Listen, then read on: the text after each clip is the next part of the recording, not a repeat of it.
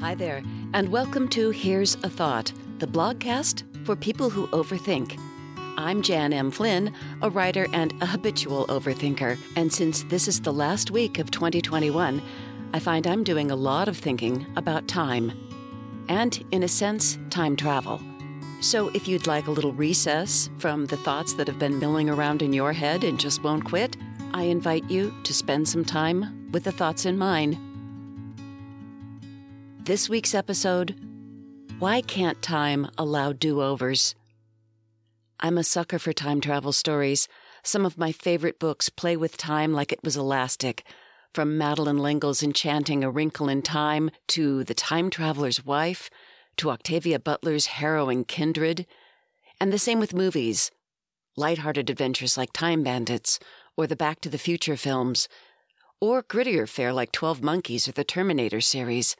The idea that time could be something we could mold or shift or fold or move through in more than one direction appeals to me big time, and I suspect it does to most of us dimensionally limited earthlings. Alas, we are stuck with a unidirectional experience. B always follows A, effect follows cause, Monday follows Sunday. Which means that in real life, moments come and go like clouds. Maybe it works differently on different planes of existence or in different dimensions of reality. But here on Earth, time admits no opportunities for revision except in memory. Every day, every minute is a one and done. No do-overs. As Soren Kierkegaard said, life can only be understood backwards, but it must be lived forwards. Yes, this makes the present moment precious and sacred and all that, but honestly, it's pretty harsh. It's why we're guaranteed to experience embarrassment and highly likely to sample the bitter taste of regret at some point in our lives. So I'm thinking of those fleeting incidents we wish we could snatch back. I'm not talking so much about major misdirections we think we've taken in life or turning points we can see from our present perspective and wonder if we should have taken the other direction. I'm thinking of the haunting little episodes that rise to the surface from time to time because they feel unfinished, unsatisfying, or even unworthy. They're stories that need better endings. Maybe you have stories like that.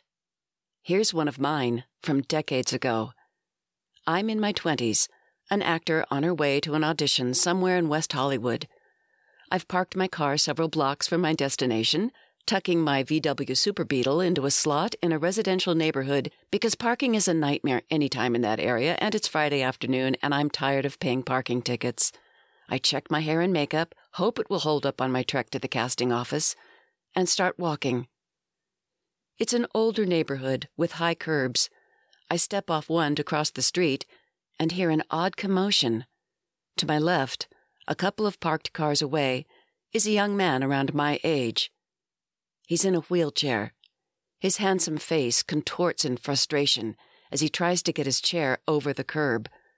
I pause, immobilized with a mixture of pity and uncertainty. As I watch, he assails the curb repeatedly, each failed attempt more painful to witness. Soon, he's sobbing and cursing. I suspect whatever landed him in that chair is both recent and permanent. He doesn't appear to notice my presence. Do I help him? Do I break through my barrier of self-consciousness, my fear that he'll only be further upset by an attractive young woman seeing his distress, or my worry that my awkward attempt at rescue will be unwelcome? Do I cast aside the concern that I'm already late for my audition? Do I calmly approach him, respectfully ask what I can do, and then do it, or serenely accept his refusal and allow him his dignity? No. I do none of those things.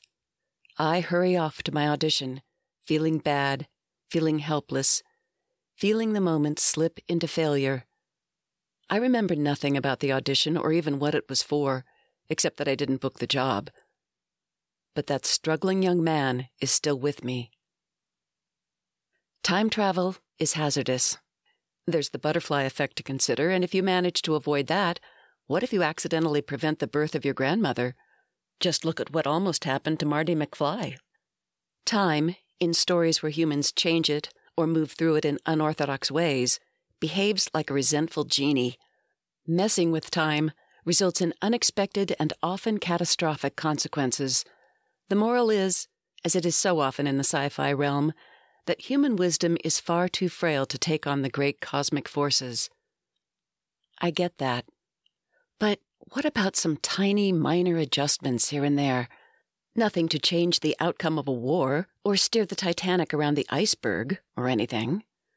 Just a wee tweak, a compliment given instead of withheld, an encouraging smile instead of a preoccupied stare, a more thoughtfully chosen tone of voice, an offer of help to a young guy having trouble with his wheelchair. Is that so much to ask? Thanks for listening to this week's episode of Here's a Thought with Jan M. Flynn. If you like it, I hope you'll subscribe on Apple Podcasts, Google Podcasts, Spotify, Stitcher, or any of the platforms where you get your podcasts. And if you'd like to leave me a review or a starred review on Spotify, that really helps build an audience. And now I want to let you know that Here's a Thought will be going on a brief hiatus due to a construction project that involves the location of my recording studio. This should only last 6 weeks, hopefully less, but then you know how construction projects go. So, with any luck, by the time the ink is dry on your Valentine's cards, I will be back with more episodes of Here's a Thought. Until then, I wish you health, happiness, peace, and may all your thoughts be good ones.